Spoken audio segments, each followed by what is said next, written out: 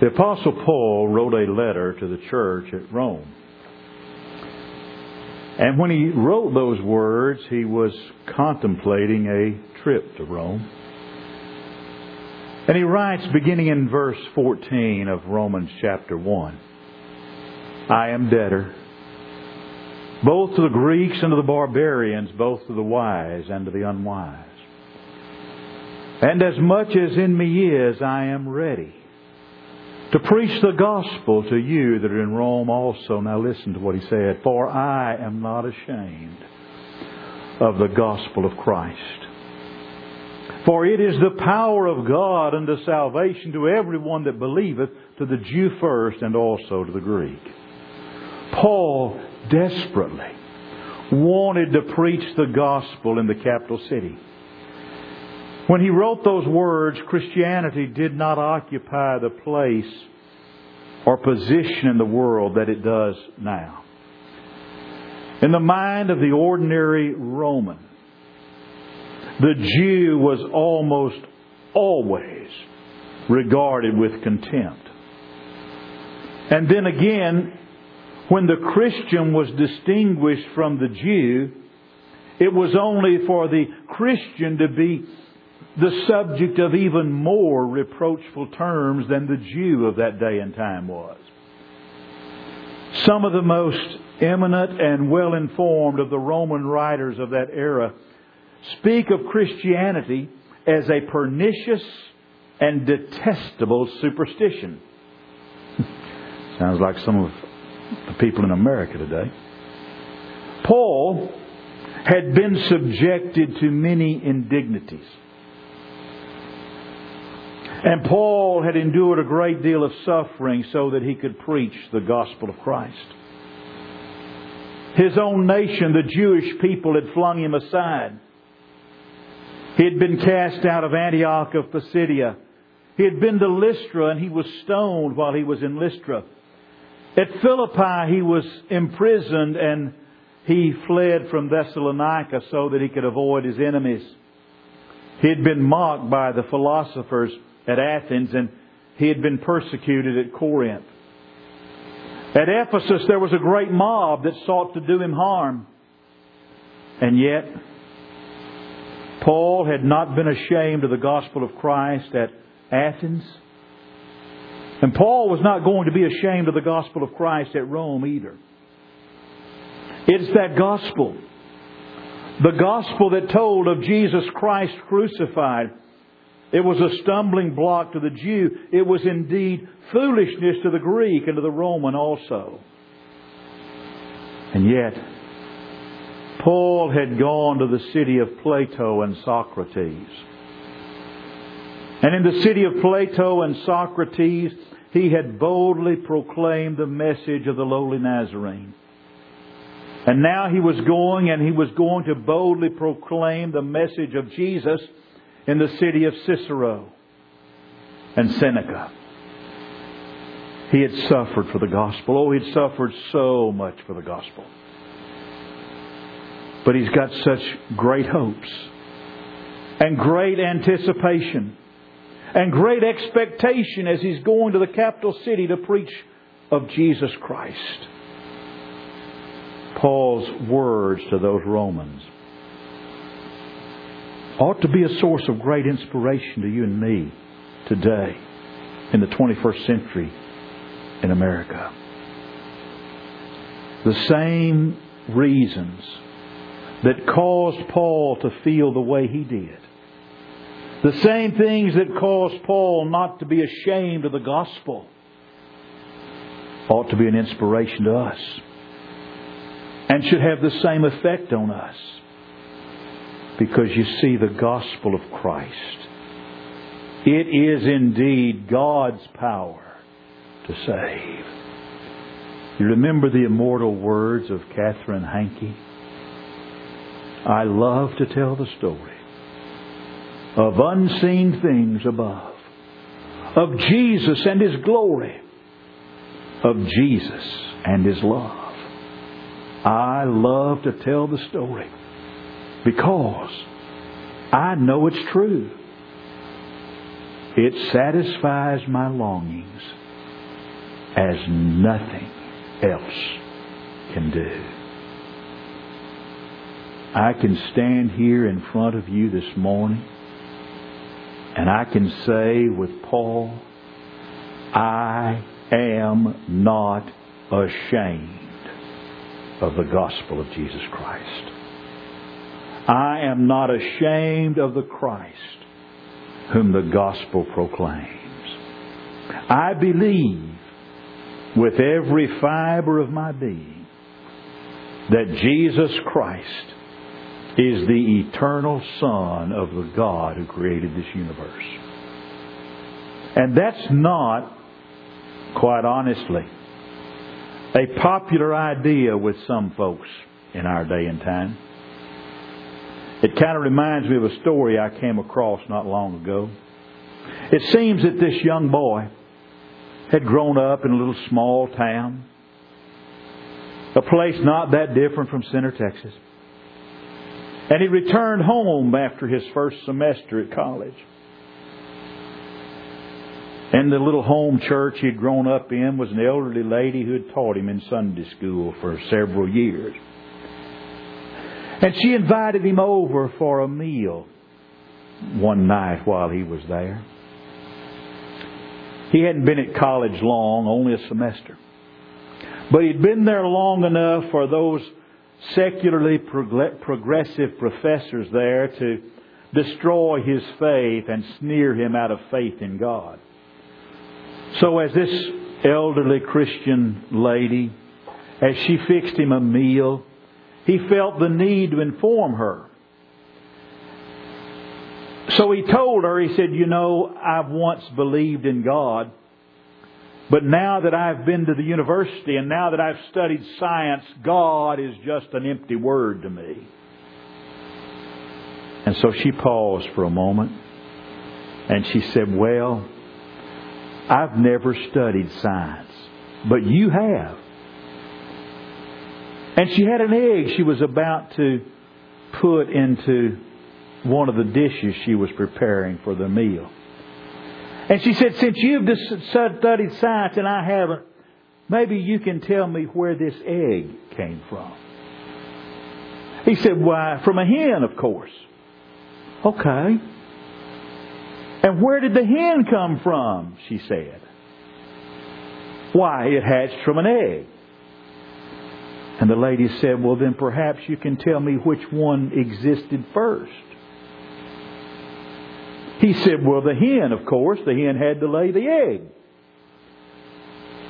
So you mean to tell me, young man, that a hen existed without having come from an egg? Oh, no, said the young man. I guess I should have said that the egg was first. And she looked at him and looked puzzled, and she said, then you mean that an egg existed without coming from a hen? And the young boy from the university said, you're just getting me all confused now.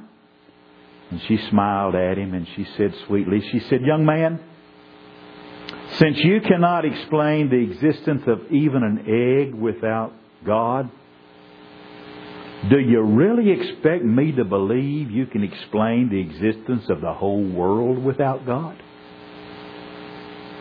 And that ended their discussion about whether or not he believed in God. You see, the tragedy is the existence of God and the existence of Jesus as the Son of God is something that's especially unpopular with the enlightened, elite, and worldly educated folks in our land today. It's certainly not something that our secularly progressive society finds appealing. There are those in high places of our government whose desire is to remove every vestige of God and Jesus Christ from our national consciousness. And yet, this is the claim that Jesus made for Himself. that He was the Son of God. It was a claim that was made for Him by the writers of the New Testament. The Apostle Paul, writing to that much-loved church at Philippi, wrote, it's in Philippians chapter 2, beginning in verse 5, "Let this mind be in you, which was also in Christ Jesus, who being in the form of God, thought it not robbery to be equal with God, but made Himself of no reputation, and took upon Him the form of a servant, and was made in the likeness of men. And being found in fashion as a man, He humbled Himself, and became obedient unto death, even the death of the cross." I'm not ashamed of Jesus Christ. I may be just a simple country preacher, but I'm not ashamed to proclaim loudly to the whole world that I believe Jesus Christ is the Son of God. I'm also not ashamed to confess to the whole world that I believe that Jesus was born of the Virgin Mary. Isaiah foretold of this 400 years before it happened in Isaiah 7 verse 14. He said, "Behold, the Lord Himself shall give you a sign. A virgin shall bring forth a son, and shall call His name Emmanuel." We read of that fulfillment in Matthew chapter 1. Beginning there in verse 18, Matthew writes, "Now the birth of Jesus Christ was on this wise. When as His mother Mary was espoused to Joseph, before they came together, she was found with child of the Holy Spirit. And Joseph, her husband, being a just man and not willing to make her a public example, was mindful to put her away privately. But while he thought on these things, behold, an angel of the Lord appeared unto him in a dream and said, Joseph, thou son of David, fear not to take unto thee Mary thy wife, for that which is conceived in her is of the Holy Spirit. And she shall bring forth a son, and thou shalt call his name Jesus, for he shall save his people from their sins. Now all this was done, that it might be fulfilled which was spoken of the Lord by the prophet, saying, Behold, a virgin shall be with child, and shall bring forth a son, and they shall call his name Emmanuel, which being interpreted is God with us. But there are a lot of folks today, excuse me, way too many, who consider the idea of the virgin birth of Jesus to be pagan, crude, a story, a fairy tale, a myth. I want to share with you the results of some recent polls that were taken among ministers. I did a lot of looking for these, and I found 3 polls of those who claim to be Christian ministers, pastors, and priests. Now, some of these are a little bit old, but evidently it's not a subject that people are as interested in polling as they are who the front runner is among the Democrats. And so some of these polls are a little old, but I did search, and these are the most recent I was able to find on this subject. One of them is 20 years old. And it was a poll that was taken of 7,441 ministers in the United States of America. And it showed that depending upon what religious group they were a part of, anywhere from 19% of those ministers up to 60% of the ministers of one religious group did not believe in the virgin birth of Jesus. In 1999, there was a poll of 103 ministers in the United Kingdom. They were Roman Catholic priests, Anglican priests, and Protestant ministers. 25% of them 1 out of 4 did not believe in the virgin birth of Jesus Christ. In 2002, there was another poll of 140 ministers of the Church of England. And it found that 27% did not believe in the virgin birth of Jesus.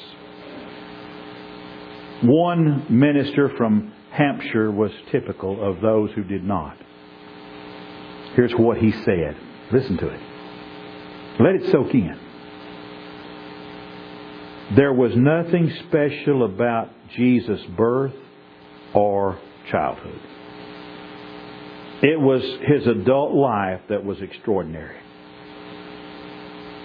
But I have a very traditional bishop, and this is one of those topics I do not go public on because I need to keep the job I've got. 2004, a poll of ministers of the Church of Scotland. 37% did not believe in the virgin birth of Jesus, and felt that the virgin birth of Jesus should be something that's interpreted metaphorically rather than being the description of an actual event that took place. And we can only assume by the direction of our society that those numbers have grown of those who do not believe in the virgin birth of Jesus. And so while there are so many who might be ashamed to proclaim loudly that Jesus Christ was born of a virgin,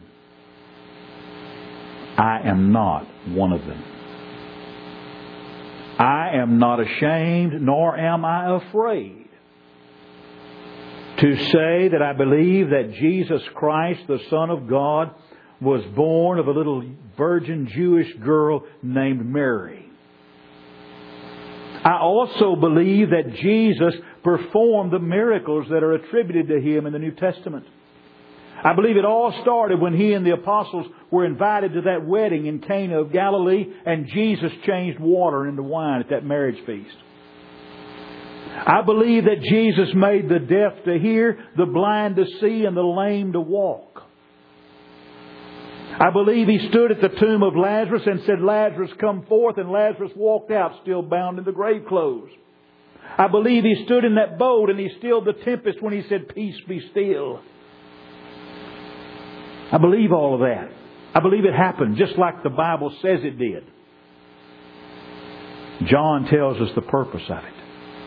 John chapter 20, he talks about the signs that Jesus performed. He refers to the miracles as signs in John chapter 20 and verse 30. He says, "Many other signs truly did Jesus in the presence of His disciples that are not written in this book.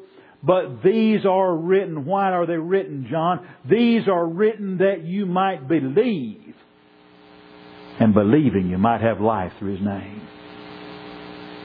I believe the moral and spiritual teachings of Jesus are without any parallel in all of history. Jesus never wrote a line except what He wrote on the ground when they brought that woman brought to Him in adultery that day. But the words of Jesus have continued. And the words of Jesus have brought more hope, more joy, and more righteousness into this world than all the sayings of all the wise men of all the ages. And the passing of the centuries have confirmed what Jesus taught. Remember what Jesus said Himself in Matthew 24 and verse 35? "Heaven and earth may pass away." Jesus said, "What, Lord? My words shall never pass away." I'm not ashamed of His miracles. I'm not ashamed of His moral and ethical and spiritual teachings. And I'm not ashamed of His example. Because Jesus brought to us a new way of life. He brought to us the way of love. He came and showed us what love looks like. There's an article in the bulletin about that this week, by the way. In Matthew 7 and verse 12, Jesus taught us how to treat each other. He said, "Whatsoever you would that men should do to you, do you even so to them." What do you mean, Lord? He said, you treat other people the way you want other people to treat you. That was the golden rule. In contrast to the rules of iron and brass and silver. And He taught as someone that had authority.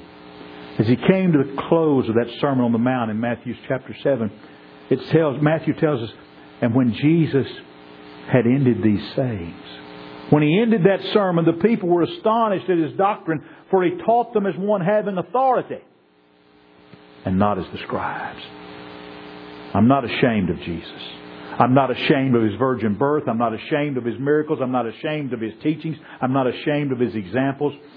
And I'm not ashamed of the gospel either.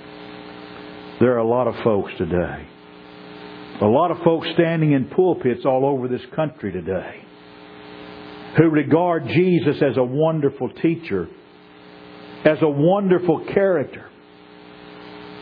And beyond that, Jesus is not really significant in their life. There are a lot of folks that regard Jesus as a great teacher and a wonderful character, but they're even ashamed of the gospel. And He's made no difference in their life. What is the gospel? It is literally the good news of Jesus Christ. It's something to be shared with and something to be preached to the whole world. It's a message of the forgiveness of sins through faith in the crucified Jesus.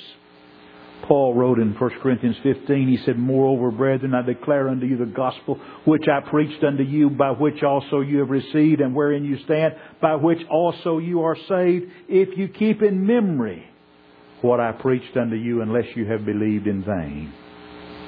For I delivered unto you first of all that which I also received, how that Christ died for our sins according to the Scripture, and that He was buried, and that He rose again the third day according to the Scriptures."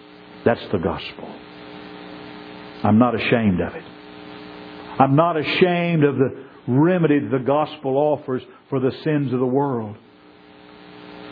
We began this morning by Paul talking about preaching in Rome. In that letter to the Romans in chapter 6, Paul says, "What shall we say then? Shall we continue in sin that grace may abound? God forbid! How shall we that are dead to sin live any longer therein? Know you not that as many of us as were baptized into Jesus Christ were baptized into His death? Therefore we are buried with Him by baptism into death, that like as Christ was raised from the dead by the glory of the Father, even so we also should walk in newness of life. For if we have been planted in the likeness of His death, we shall also be in the likeness of His resurrection. Knowing this," Paul writes, "that our old man is crucified with Him, that the body of sin might be destroyed, and henceforth we should not serve sin." It was that gospel. It was that good news that Jesus Christ died for our sins, that He was buried, that He rose again the third day according to the Scriptures. That was what turned the world upside down for Christ, as they talk about in Acts chapter 17 and verse 6. And I'm not ashamed of that gospel. And I'm not ashamed of the gospel's hope for the future. If the gospel of Christ, if it represented a losing cause instead of the only cause that's going to conquer, we'd do well to be ashamed of it. Through the years, history has seen kingdoms rise and fall and vanish forever. But for over 2,000 years, the church has gone on from age to age. Because we know that the gospel has in it the invincible power of the God of heaven. And it gives hope for us as individuals. That's why as Paul neared the end of his life and he wrote that last letter to young Timothy, he said, "I'm not ashamed." This is in verse 12 of 2 Timothy 1. "For I know whom I have believed, and am persuaded that He is able to keep that which I have committed unto Him against that day." And as he brought that letter to a close in chapter 4, he knows that his execution is not far into the future. In chapter 4 and verse 6, He says, I'm now ready to be offered. The time of my departure is at hand. I've fought a good fight. I've finished the course. I've kept the faith. Henceforth there is laid up for me a crown of righteousness, that the God, the righteous judge, shall give to me in that day, and not to me only, but to all them that love His appearing. When Paul wrote the words of our text in Romans 1, the gospel was then. The gospel is now. And the gospel will be till time is no more. The power of God unto salvation when its terms and conditions of pardon are met. And the gospel will change the life of those who obey it and live God's kind of life. The Hebrew writer tells us in Hebrews chapter 5 and verse 9, He became the author of eternal salvation. To who? To all that obey. Now here's the question. What effect has the gospel of Christ had, and what effect is the gospel of Christ having on your life?